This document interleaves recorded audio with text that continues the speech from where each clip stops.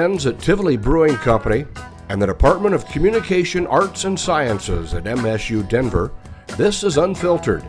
And here are your hosts, Jay Schrader and Dr. Samuel J.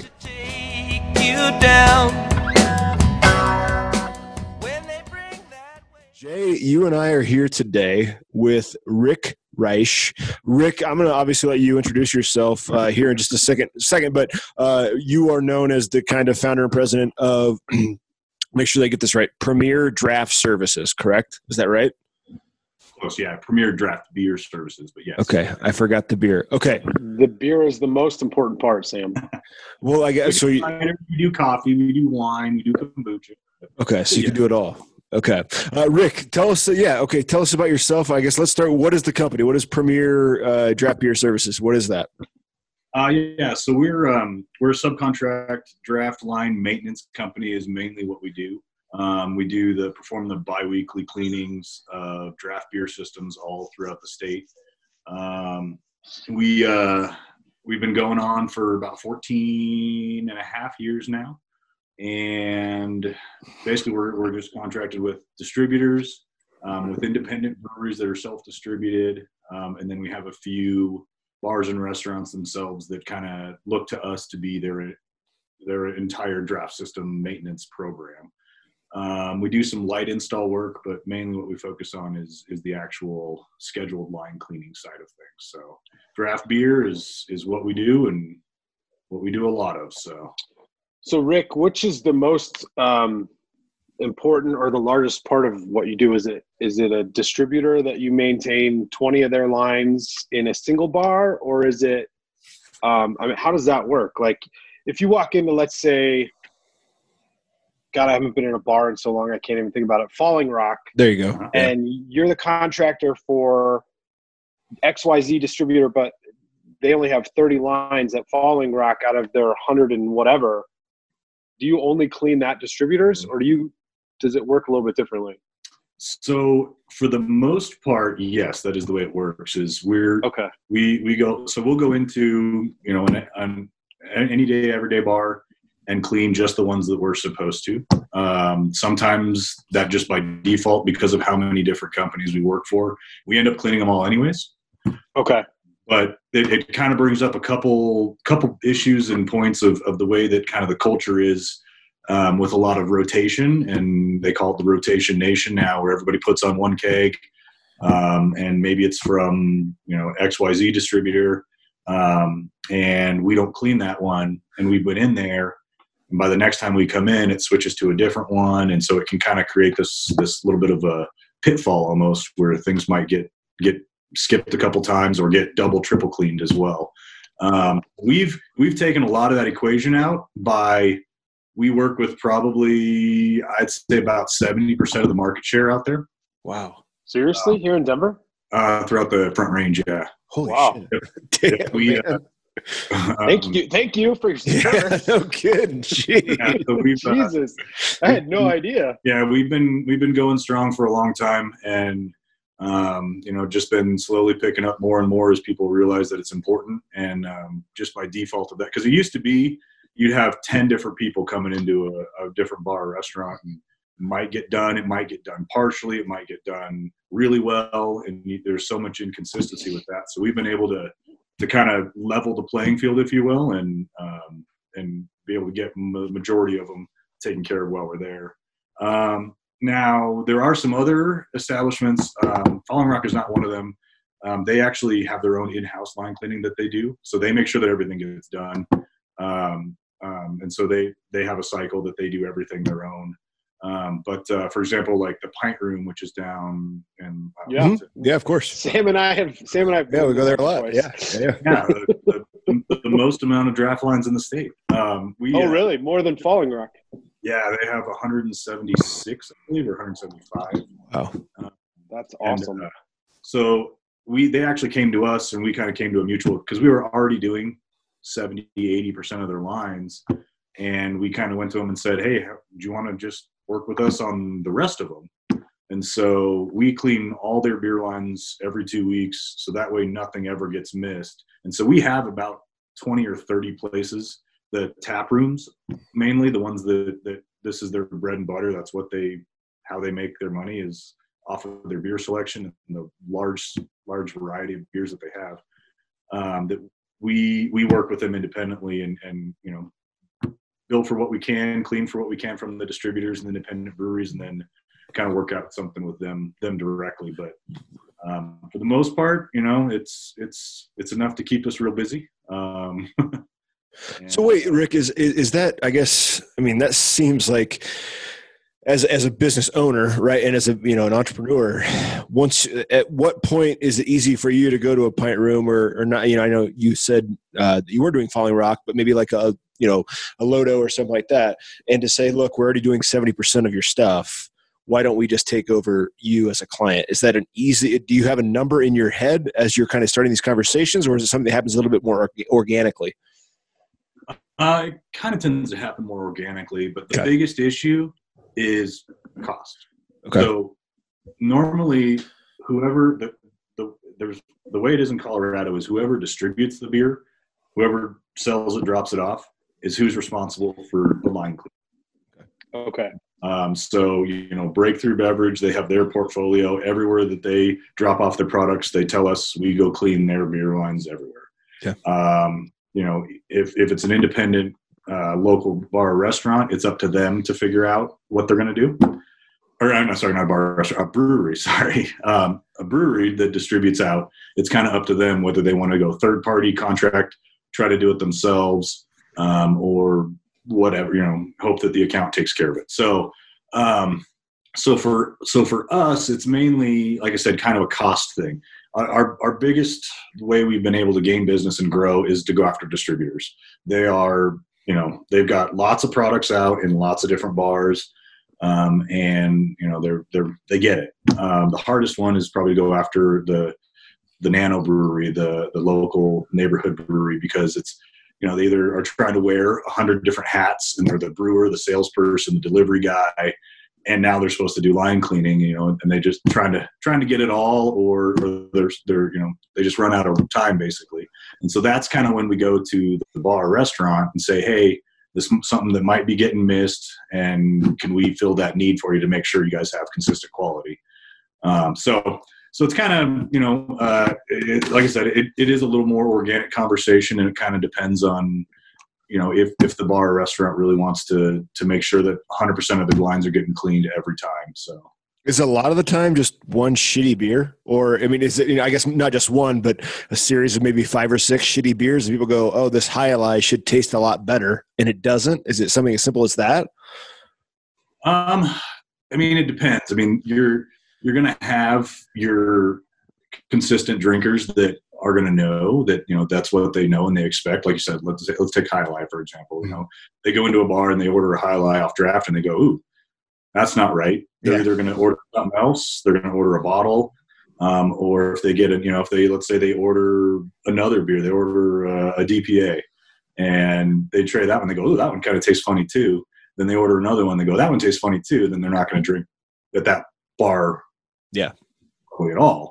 But then there's also other variables about the keg itself. There could be something wrong with the keg, and it needs to be returned. But for the most part, it is probably just a matter of enough places, receiving complaints, or Yelp has been, I'm sure, phenomenal with people making sure if they get anything wrong with anything, they're going to let you know about it. Behind closed doors. And so, enough of those come through, and that might kind of spur the conversation. But most of the time it's just because we're already in there, we're already doing most of it, and they kind of go, why don't you just clean them all?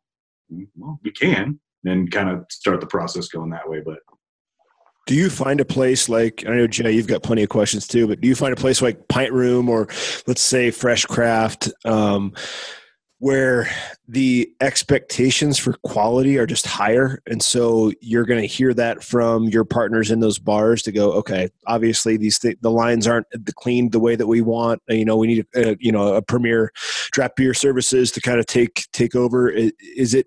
Do you notice that taste? I guess that expectation from certain establishments versus others. Yeah, and I mean it's definitely growing. It used to be 10 years ago, there was the beer bar, and there was the beer bar and kind of the sports bar and a few things in between. But the beer bars for sure, definitely higher quality. I mean, we've spoken on a few of them, and there's a bunch out there now that they've really grown their portfolio. And I think once an account hits having 20 different flavors on tap is when you kind of market to a little bit of different clientele, and you start getting the aficionados. You get the people that will be able to pick up on a bad aroma or a bad taste or smell, and be able to distinguish when there is something not right with that beer. And the amount of beer styles that are out there as well kind of actually make it a little bit more complicated, because with the whole introduction of the whole sour beer style that really came in about 7 or 8 years ago, and then kind of coming in with these lactose beers and things that they're popular in the last couple of years. Those are actually like off flavors that we try to prevent by cleaning, and they're introducing them into the beer. And so, you kind of, it's like, well, it's actually a desired flavor in some instances. But when a beer that isn't supposed to have it has it, it's really apparent. And just the general knowledge base of the average consumer, I feel, has gone up exponentially in the last 10 years. And here in Colorado, especially, I mean, I feel like, the magnifying glass is here.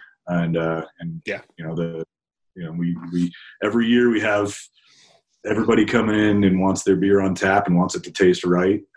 And so, the expectation for quality here is really high, and it's a welcome challenge. So for sure. Let's talk about what that looked like for you 10 years ago, or even before that. I mean, how the hell does somebody even get into this and start their own business? I mean, were you just working in bars and restaurants and had a love of craft beer on the side and realized that poor maintenance and shitty management was the problem, or what led you down this path? We love these stories because one of my favorites is the guy that was an exterminator that now owns a distillery. So feel free to embellish a little bit here. I don't know if mine's that much of a leap, but I got the job just right out of college. I was working kind of for a distributor, but they set me up as an independent business as a contractor. Okay. And I realized that the job was not being done well hardly anywhere. And so just by doing the right thing and doing it correctly, just watched it just continually grow and grow and grow and grow. And, just keeping a high standard is really all it's taken to kind of get it where it's at right now. But I went kind of straight from going out of college into this. So my love of beer was high at that point. I went to school up in Fort Collins and, had a bunch of really good breweries close by that I was able to, I got to throw my hat off to New Belgium, and their quality standards that they have from the beginning has been top notch. Everything else. And so to go and clean lines with those guys in Fort Collins, elbow to elbow, and kind of understand that they get it, and then clean their lines elsewhere in the state, and just know the amount of care and that they put into their quality program was phenomenal. And so it just kind of made me want to push that out further, because this job, it's a qualitative job. It's not a quantitative job, and nobody's there watching exactly what's being done. It can be fudged very easily. It can be very, oh yeah, sure, I cleaned everything. I took the faucets off. I detailed the tavern heads. I let it, recirculator soak for as long as it was supposed to. Nobody's really watching. It's a total honor system. It's a total integrity job. It's not like a delivery job where here's your 2 kegs and 4 cases, and they go, hey, you're missing a case. I was supposed to have 5 cases. Something very easy to tell. It takes a couple weeks or a few months for like, oh yeah, this guy hasn't taken faucets off in the last 2 months. And now we're getting floaties in our beer. We're getting, you can see the visible crust build up on the outside. You're getting some diacetyl or acetic acid flavor and stuff like that. They're very nuanced things. And so to be able to kind of, bring their level of care to the greater market was was a really big, important thing for me. And I really like beer, and I really care about, draft beer in particular, because it's better for the establishment. It's better for the consumer. You're getting more bang for your buck. I mean, it's better all around. We're brewing more beer. We're drinking more beer. We're selling more beer. It's less packaging. It's, it's better for everybody. So that's just kind of my thing, was my internal drive, I guess, to push that, out into a greater area, and just kind of ran with it. So I did some poking around. Oh, no, go ahead, Jay. You're good. I did some poking around on your website and actually listened to the Brewers Association presentation on cleaning draft lines from 2007. How integral has that been in the expansion of your business from the craft side? I mean, I was blown away that somebody would have put together a slideshow and a video of that back in 2007. But obviously, especially, prior to quarantine anyway, craft beer brewers, they have nuances, right? Their particular brand, their particular style and flavor and taste is what sets them apart, especially if they make it into a bar or a tap room that's got multiple breweries on it. How much has that brewery industry influence had on your business? I mean, do you think that's helped make your case as what you do being important? Yeah. So kind of echoing along with the Brewers Association came out with the draft quality manual. And I think that's what they excerpt from that and came up with the cleaning kind of video and presentation and things like that. Whatever the guidelines are. Yeah. So prior to that, there was no guidelines. There was no, this is how beer lines should be cleaned. There was nobody set a standard. And so guys from, Matt Meadows and Neil Witt, I'm sure you guys both, Neil Witt used to work for Boulevard. Matt Meadows is the national quality guy for New Belgium. A guy from Sierra Nevada. I can't remember if it was Ken Grossman or not. I think it was. Got a couple guys from InBev, some people from, I think, Miller Coors. Got like a bunch of quality heads got together. I think it was about 15 people, and came up and said, we need to standardize this. We need to come up with some guidelines, and so we can make sure this is being taken care of. And prior to that, there was nothing. There was, one person taught another one, taught another one, taught another one. And that's kind of, that's not a good way to set the way things should be. And there was no science behind it. There was no data behind it. It was just do what the person before you did. And so they actually put a lot of thought and information and did research and collected data and got all sorts of stuff together and came up with a best practice guide. And that, because I'd already been doing it the way it was supposed to be done by following kind of the direct New Belgium guys up in Fort Collins, we were already at that standard and kind of had found a couple ways to even go above and beyond that. But that kind of piece of literature, and to have the Brewers Association come out and say, here is the way it should be done, did really help, because the way to do it correct is a huge pain in the ass. It takes a ton of training. It takes a whole lot of labor. It takes, a lot of kind of skill. It's no longer just untapping one keg and tapping into another one. You have to couple things together and create a bunch, like a daisy chain type system, make sure that all the parts and pieces are in the right way. It's not just you can't train a bartender to do it overnight. And so it kind of allowed us to be this kind of specialty niche business that was able to really get into how to take care of draft lines correctly.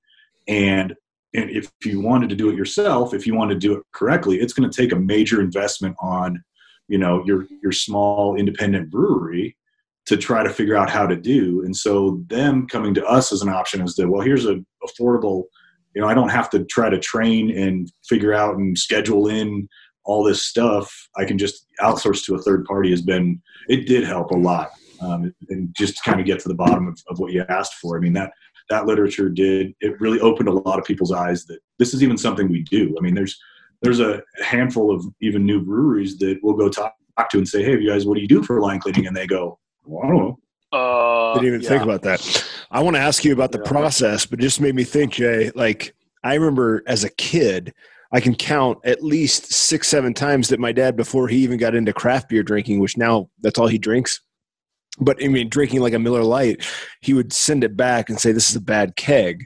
I wonder how many of those times it wasn't a bad keg; it was a bad line. Like we take for granted, the quality of beer, and we just assume that that the brewery themselves are the ones behind that shitty beer. But in fact, it's probably the lines. So, I guess with that being said, I don't know if it's a connection. What is the process for cleaning a line? Can you kind of summarize it for our listeners a little bit, Rick? Yeah. So there's kind of two ways to do it. There's the cheap, fast, easy way, and then the more detailed, in-depth way that we do it. The cheap, fast, easy way is you basically have a little 1 or 5 gallon keg that you can refill with whatever you want. We put a cleaning chemical in there.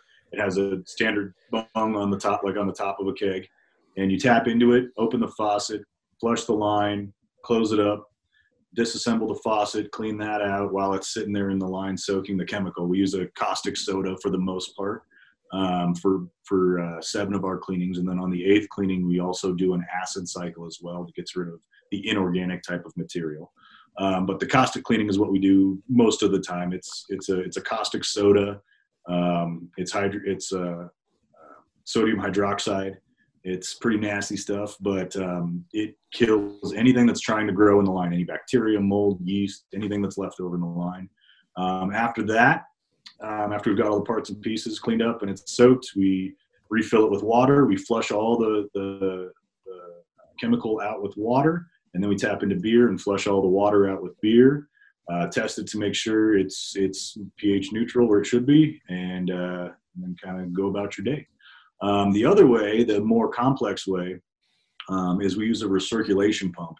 And there's some literature that says it does a 70 times better job than the first way I described. So the first way I described, that's the way 90% of the companies out there clean, is using that canister method, that soak method. The recirculation pump cleaning, we take, in a very simple way, we take the 2 tavern heads off the couplers, connect them together, and then we put a hose that connects out at the faucet from one to the next. We turn on our pump. It flushes all the beer out of the system and fills it with water and then with cleaning chemical. And then once the cleaning chemical gets all the way through, we drop them both in the same bucket and it recirculates through. And we do that it lets it go through for 15 minutes.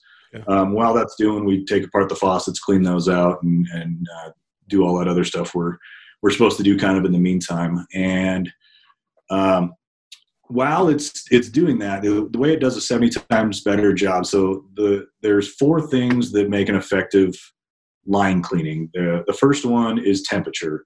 And I kind of relate this back to, think of like you left a plate of spaghetti out on the counter overnight. You're going to do dishes the next day. Mm-hmm. In order to clean that plate, if you use cold water or hot water, which one's going to be better? Obviously, hot water breaks the stuff up, gets it better. So temperature is your first thing that you want to take care of, and that's pretty easy to take care of. We use hot water. The next one is going to be time. So if you were to let it sit and soak, obviously if you let it sit for 10 minutes, 15, 20 minutes, it's going to be easier to clean off. So time of contact is another key factor of how we do cleaning. Then the next ones are going to be percent caustic, or how strong your solution is if you use soap versus just water. And that's kind of a standard. We use the same no matter what. And then the last one is going to be turbidity, or circulation or movement. If you just soak a plate and just try to lift it up and see, it's eventually going to kind of get clean, but not so much. If you take a brush and scrub it, it's going to do a lot. Yeah. So what a recirculation pump does is it allows better recirculation or turbidity. It allows that more forceful. It's continuously cycling through the lines. It's continuously moving, catching all those places, low spots, high spots, everywhere in between.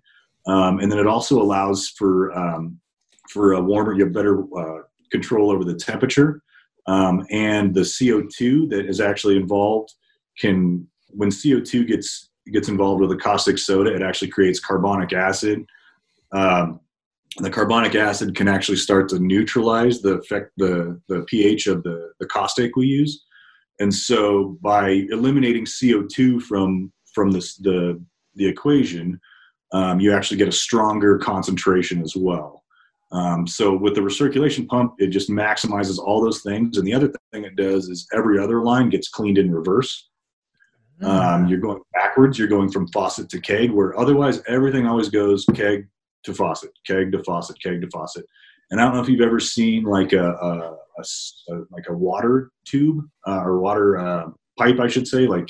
Oh yeah, the flow is it's gonna build up in a certain direction. Exactly. And so when you go back the other way, it picks up on those kind of scales that have been laid down, and it peels those off. So you're actually a little bit of extra cleaning as well. So that's where they think they kind of came up with that 70 times better is with all those factors involved. Is that, but it's kind of a pain to do. It's kind of a pain to do. It has a high potential for leaking, for making a mess. You're using a pressurized system on it. So, I mean, a lot of people shy away from it, but once you get it down and get used to it, it does a phenomenal job. And that's what we're all about. Is it might take an extra 5 minutes, or it might take an extra week of training someone to do it, but it's the right way to do it. And it's kind of where we're at. So. I mean, Jay, I know you got a question real quick. Sorry, I was going to cut you off before you ask yours. It makes total sense though, because I mean, I grew up working in a restaurant, and you take that extra time to make sure everything is so sanitary. It's just required. You have to do so many crazy ass things in the back of house.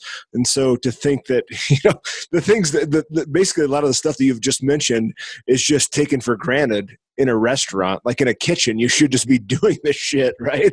But front of house, I guess, when you're talking about pipes and stuff like this and lines, we just don't even think about it. But Jay, go ahead. Sorry. No. I was just going to ask what the influence of your biology degree has had on your job from a chemical standpoint or a water flow standpoint, or if your career as a firefighter on the side has had more of an impact. We don't usually do research, but I actually got a little curious today because this is a new topic for us. Yeah. Well, yeah, no shit. No, I mean, I obviously I became a firefighter after I had this job. I've just been lucky enough to be able to fulfill both. Do both? Yeah, that's awesome. Fires as a career. And it's been able to let my wife stay at home and raise the kids. And my youngest daughter actually has some health problems and was born with some genetic condition. And so it was super awesome that she was able to stay home, and we didn't have to worry about, I was able to pick up her job and balance both of them and do it well. It's been great. Both of the biology degree and the fire side have influenced the way I do this job immensely. And the biology degree obviously made sense for microbiology and pathology and understanding microbes and what it takes to kill them and what we're after, how to effectively try to take care of things and keep things sanitary and understand the brewing process and where we sit with everything is definitely helped a bunch with that. And then the fire side has kind of helped me more on like the organization side of the business. Understanding, just kind of the business end of things and trying to come up with a way of, a tiered structure of being able to pass communication and everything like that. And then also some of the hydraulics and, when it comes into building a draft beer system or putting a draft beer system together, that kind of thing. It's helped with some of the understanding of that side of stuff. But yeah, I'm picturing a bunch of part-time firefighters cleaning keg lines on the side. Tell me I'm wrong. Started out that way. So when I had my first bump in business, I think I had 5 firefighters working for me because I was a volunteer still at the time. And I just went to everybody and said, "Hey, is anybody looking for a little part-time job?" And then, yeah, sure. So hired a bunch right off the bat. And then it's kind of dwindled down. The problem is our schedules are so varied because we're on a shift and it always changes. And bars and restaurants, they really want you to be there like every other Thursday. I know my beer lines are getting cleaned. And do they expect the same guy? Usually, yeah. Like you're going to assign Joe Schmo to this brewery, and this pub, so that there's consistency. They get to know them. They develop a relationship with the bartenders and the management. Exactly. Yeah. And Gotcha. that's a big thing for us is consistency is key, and trying to, let these bars know that, expect us. We're going to show up when we say we're going to. And, sometimes we go to enough places and we develop enough of a rapport with them that we're, they go, hey man, do you guys want to just, here's the key codes to get in, or here's a set of keys, come in at, because we start our day sometimes as early as 3 or 4 in the morning. Yeah. Oh, wow. Getting into bars like the Pint Room, we start at 4 in the morning for 2 days in a row, a team of 2. And so we get in at 4, and because we can't clean it 11:45. Right. We can't clean it 4 in the afternoon. I mean, it's our windows to be able to get in there are very limited. And so, we try to work with accounts and develop like that relationship, that rapport with them to make it easier for us and make it easier for them. We're not in the bartender's way of trying to cut fruit or restock glasses or do anything. Is it just you doing the logistics of all that then, Rick? Are you the one doing the scheduling, or, do you have an administrative team, I guess is what I'm asking? Yeah, we have some administrative help. There's one guy that mainly does kind of the Denver metro scheduling for me. And then I have a different kind of team up in northern Colorado, different team in southern Colorado, and then a different team on the western slope. But the bulk of it is done by one guy who's also still cleaning lines, and he's one of my senior managers helping me out here in town that does a great job of getting new accounts, and because it's a constantly moving target and cycle, and especially things over the next 4 to 8 weeks, however long we're going to take to start reopening things. It's going to be right now a lot of places that used to get in at 7 in the morning. They're only doing business. They're only doing dinner business. They get there at 5 and they're done at 8. So instead of our day starting at 4 in the morning, now we're starting at 10 in the afternoon. 10 in the. That's not afternoon. No, you're good. You're a firefighter. Yeah, you're exactly. Yeah. I'm in the basement 12 hours a day, so I have no idea whether it's AM or PM or what day it is. Yeah. Oh my God. What is your pitch? I guess when you can kind of target in on a pint room, right? That kind of establishment, or a brewery. What's your pitch then, as the person who comes in there and shakes hands and kisses babies? What do you say to these people? Well, I'm not even doing much of that anymore. So. Yeah. Okay. Originally, what are you training your sales folks? Sure. No, I'd love to. That's one of my favorite parts is, besides going out and cleaning beer lines, is just showing the need, and that's the biggest thing, is recognizing a need and explaining it. And that's really as far as it goes. Is we go in and we're cleaning 8 out of the 10 beer lines, and the other 2 are completely crusted over. If you take a napkin or a straw and you stick it up inside the faucet, you pull out a big old plug of yeast. If there's no record that shows, it's basically just a conversation, just a question. Hey, do you know if this lines have been cleaned? And the bartender goes, I don't know. And they check, or the manager there's like, I don't think so, but who knows? And I say, well, this is what you're putting in people's glasses and stuff like that. And so we, just kind of a basic conversation if we see a need. And, obviously if everything's clean and everything's up to snuff, then there's no need for us to try to gain any business or try to do anything. And that's kind of the way we kind of were able to go to those places, besides them coming to us and kind of saying, like I said before, why don't you guys just do them all? You're already doing most of them, and eliminating the overhead from them, because like I said, they know every other Thursday our lines are getting cleaned, and every single one of them's getting cleaned. So it's kind of a peace of mind for them too. They don't have to try to keep track of things, because there's so many different breweries, distributors, and everything coming in and out of their we talk about salespeople, delivery people, and now line cleaning. You're trying to keep track of, and on top of all the other stuff that they're taking care of. It's too much. It's an overload for them. And so we're kind of an easy button. We're kind of a, hey, let's just make sure we get it all taken care of type thing. So, and then breweries, it's kind of the question for them is just asking them what they currently do. And if they don't have a plan, they don't have anything they're currently doing, we're a great alternative. If they're like, it's our sales guy that does it, we just say, hey, if you ever get to the point where your sales pick up to where you need your sales guy to actually do sales and not line cleaning, we're here for you. And so a lot of times they'll kind of grow and get to a certain spot where the sales guy doesn't have time to do it anymore. He's out trying, he, instead of taking 45 minutes to clean 2 beer lines at an account, that he's there at 10:45 and now you're rolling over into their lunch period and the bar's starting to go like, this ain't right. You need to get out of here. Yeah. But that's his scheduled time to be there. And, they could be at 2 other places in that amount of time. So is that 2 more places you have tap placements or 2 more liquor stores you can be in and things like that? Because, the face-to-face sales is key. I mean, you can only do so much over the phone and especially when you're trying to gain business. I mean, it's, showing up to a lot of bars and restaurants and liquor stores, face-to-face is pretty key.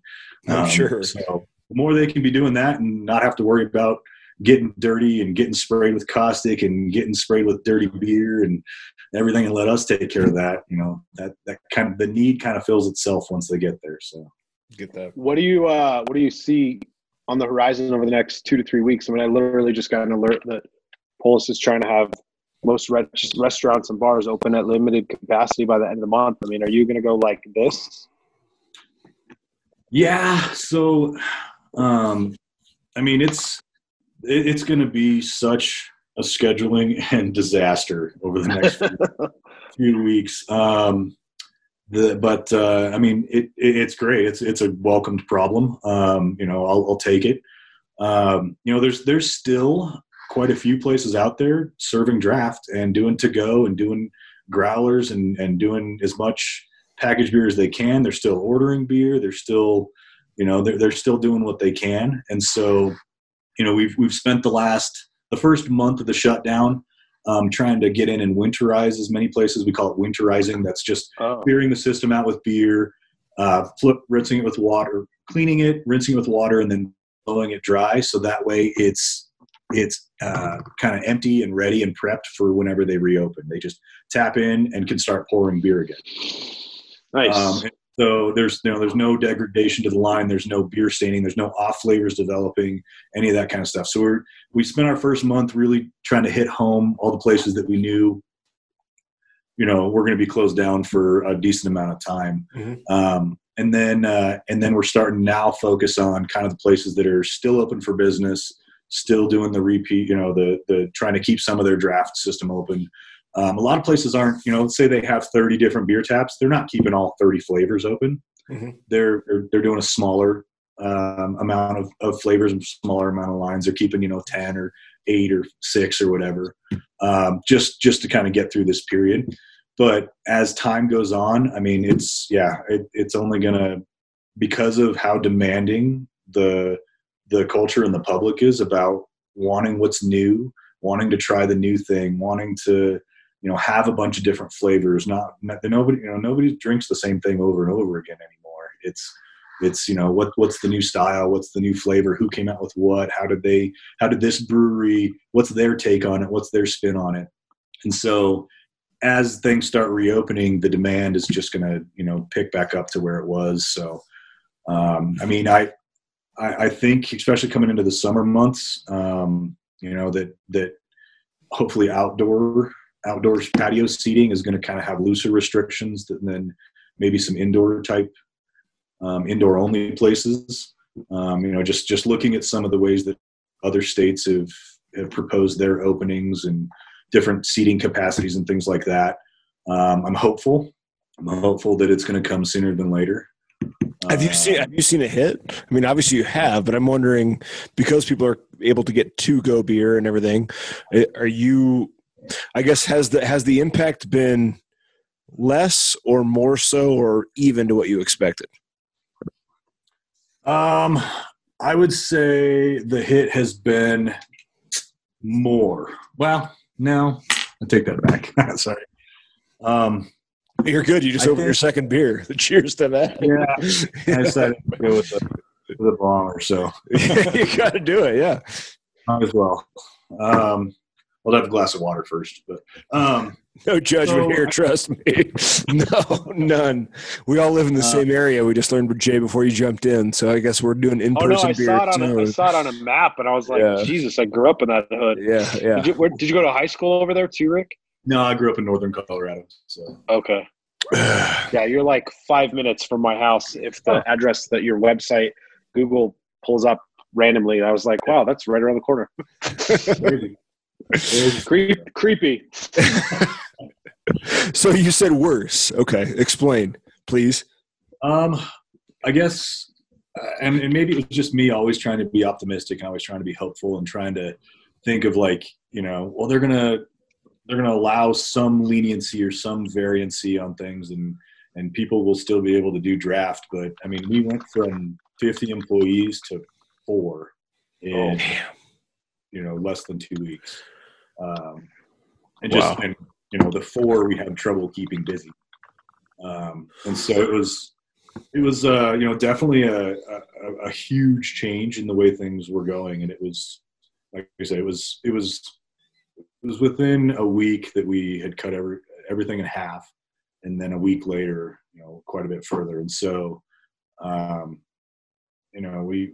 just been always kind of waiting for the time when things will start to be able to reopen, dining wise. And we've just been sticking around, helping out wherever we can and doing what we can. But, I mean, my business is 100% on premise. Mm-hmm. We don't, a lot of the distributors or breweries were able to, instead of kegging, we're going to can and bottle everything and then go try to push grocery stores, liquor stores, get some placements there. Mm-hmm. We're 100% on premise. And so, we came to a screeching halt, almost overnight. And so it's been, that part was really hard to adjust to.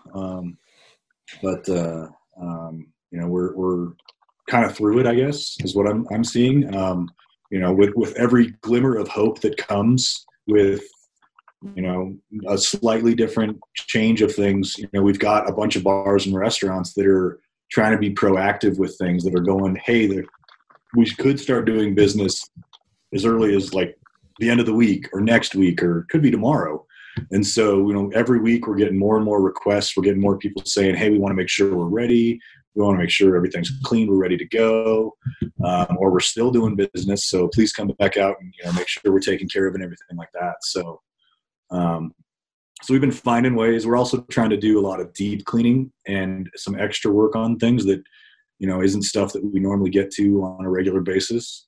We're trying to go through and kind of we've implemented like a vinyl jumper line replacement. So that's the really flexible on, I think of just like a direct kegerator box. Mm-hmm. You can see through it, that clear line. That should be replaced every 2 years. Okay. It's just something that doesn't get done that often. And so we're making a push right now. We basically threw it on at cost, and that we're going to, offer to replace draft beer lines for, people that we can and everything like that, just to improve that quality as much as we can, So now are you, I guess you're kind of not just business owner and, COO.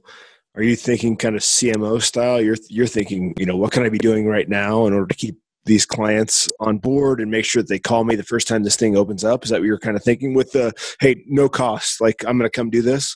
Is it as fucking wild and crazy as that? I'm sure that, lots of restaurants and lots of bars and lots of breweries and everything is, they're going, hey, we're doing everything we can to keep your business and to show you that we care and we're going to make it through this. And that was kind of my bone to throw, I guess. Hey, your draft system's not being used right now. Let's revamp it. Let's take care of it. Let's, and it's going to be minimal. It's going to be $5 to get brand new beer lines for your 4-product system. I mean, it's, it's the profit margin off of 1.5 beers. I mean, is that going to be worth getting a brand new beer system, basically? That kind of thing. And so we're really trying to push that stuff, partially because we're able to do it now without any interruption. We don't have to stop to let them serve beer. We can just clean. We can get done whenever we can. We can take apart their beer system without an interruption to their business, I guess. Are you seeing strengths with yourself that you didn't know you had as a business owner, as an entrepreneur? Mm-hmm. Or weaknesses? Or what? I'm sorry. Weaknesses? Or weaknesses, yeah. I'm very intrigued by what's happening now. Like there's a fantastic Tim Ferriss's podcast yesterday was awesome. It's the guy who owns four of Chicago's largest restaurants, and they have managed to make more money in COVID than they were making prior. And they were making, and it was 300. So the interview is they were making $350 per ticket. And they all of a sudden said, no, we got to serve the city. We have to do our best. We got to make sure that we can kind of make things cheaper and everything. And they've run out of stock. And now it's now they're talking about, okay, so what's going to happen, when we move out of this? And one of the things that they were discussing was that reservation model that we are so used to with Open Table is now going to be applicable to breweries, to grocery stores, to all of this. And I was just like, it's so true. Like, yeah, you got to get a reservation to spend an hour at a brewery. And that might be what it's going to be like for the next 18 months. Yeah, sign me up for that. I know. Yeah. I messaged the guy on Instagram. More interaction? Yeah. Sorry, but anyhow, go ahead. So I kind of asked you. I don't even remember what I asked you. What did I ask you? You didn't ask a question. You're just speaking to hear yourself speak. Yeah, that's me. I'm that guy. I got a question. I'm going to use the word. I hate this word in the middle of quarantine because I feel like I hear it 10 times a day. But pivot. I mean, I just feel like you're the guy that should be pivoting to home kegerator installations during this thing. And I'm thinking that selfishly because I've never bothered to build my own, and I'm the kind of guy who would rather just pay somebody to do it. But B, read an interesting article about all the potential thousands or even more barrels of beer they're going to start getting dumped at these breweries. And one of the things that I think personally, I've been saying at least a month or more, that some of these brewers should have fucking pivoted to selling kegs right out the back door on day 2. But WeldWorks is one of the few that I've seen and heard is actually doing that. But do you see a home keg line option coming through from Premium Draft Beer Service? I think I got that. I butchered the name right there. Sorry. I understood what you're saying. No, but I mean, the home model can be kind of tricky, partially because we make money on volume. Yeah. Okay. And for us to go and clean 1 or 2 beer lines at a home, it's very time consuming. And scheduling wise, our hours are so early. Like I said, we're done usually about 2 PM, and then I got to try to maybe make a late crew that would go into people's houses, which has its own set of liability issues, I guess you could say. You could make some really good YouTube videos though, and just use that as marketing. Gotcha. Mm-hmm. I'm just thinking, like, truly, like you take your limited installation services and say, hey, I'm gonna put together a home install model. Ooh. Who cares about cleaning the lines? Oh, like you could be selling out the door. Don't give this away, Jay. We got to talk about this. Like, no, they're kits. No, you sell kits. Yeah, it's the Premier Draft Beer Services kit. And it puts it in a box. It's the same shape as the Brooklyn Brewery people. Yeah, I got 2 burgers. I don't need to have a third. Oh my God! All right, we'll take over that arm of the business for you. Yeah. I mean, they do sell at home kits. You can buy it from Micromatic, Fox Equipment, stuff like that. I mean, if you wanted to convert kits and stuff like that, and we will help out. We've gone and revamped a lot of people that reach out on our website and stuff. We'll go in and run new lines for people and fix a bunch of poor problems, because usually the kits they sell are meant for sea level and not for our elevation. So we have to do it, because they go, well, every time I got it just pours like crap and pours foamy, and I turn the pressure down to 4, and I'm like, and then my beer goes flat. And Oh my God! I need to send you over to my father-in-law's. Then he's never been able to make his kegerator work ever. That's too funny. And he blames me. He blames me. So. Well, Rick, when we're back on and we're out in public, we should do a live stream, Jay, of us watching you guys do what you do. That would be a lot of fun. Oh yeah. Yeah, we're up early because we have kids. We all do. So, yeah. I don't get up nearly as early as Sam does. Yeah, I'm up early. But where can we? Okay, so people who listen to the show, Rick, who want to know about what you do, where should we send them? A couple ways. I mean, our website, www.premierdraftbeerservices.com. Spell it out. And that'll get you an email. It'll get you a phone number if you need it. We've got a direct service line on there that'll get you in touch with if you need anything direct. And then all the emails that come through will come across my desk. So I'll be able to help you out as much as you need to or just got questions or anything like that. I mean, it's probably the easiest. We've got an info line. I don't know how in depth you want me to go. No, that's perfect. You're good. I look forward. No, you're good. You go ahead, Jay. Who should we be sending our listeners to support your business in terms of breweries or tap rooms or restaurants? I mean, anybody in the hood that we should be drinking beer from and dropping your name? South Denver area? No, I mean there's a good chance if you're out drinking draft beer, we're the ones maintaining. It's yours. Nice. You know, and I hope it's only a matter of time. The good thing about this whole shutdown is we did stick around. We did, you know, we cared about the community. There's a few other people in my industry that kind of closed up the doors and walked away and just said, hopefully this is all here when we get done. And, you know, with restaurants, with breweries, you know, the people that stuck through this will come out stronger on the other end. And so hopefully, you know, this will allow kind of the strong to survive and we'll be here and we're still here. You know, we're the biggest in the state. We're been around the longest in the state. So, you know, we're ready for if you need it. And, you know, your average, you know, your listeners that are out there, your consumers, you know, if you notice something not right with a beer, ask the question, you know, is this supposed to taste this way? You know, am I supposed to be, you know, having this flavor that I'm picking up or whatever? And if it's not, then ask the question, when were your lines cleaned? When were they last cleaned? You know, and if they can't answer it, then there's a problem. So I'm going to start asking that before I order a beer. No kidding. And good places. You know, we leave a record in the cooler that says last time they were clean. So nice. It's all documented and everything. So it's like an oil change sticker. Yep, exactly. Yep. That's how it should be. Rick, thank you, sir, so much. Jay and I will buy you a beer as soon as we are out of this. I know exactly. We're probably going to go to Pint Room and not have to buy anything. But, I mean, I don't know. That's putting a lot on. Like the perfect storm. Yeah, exactly. Rick, thank you so much. We will send all of our friends your way. Have a fantastic Monday and tell your two daughters best of luck. This is the dad they were dealt, right? That's all you can say. I like that.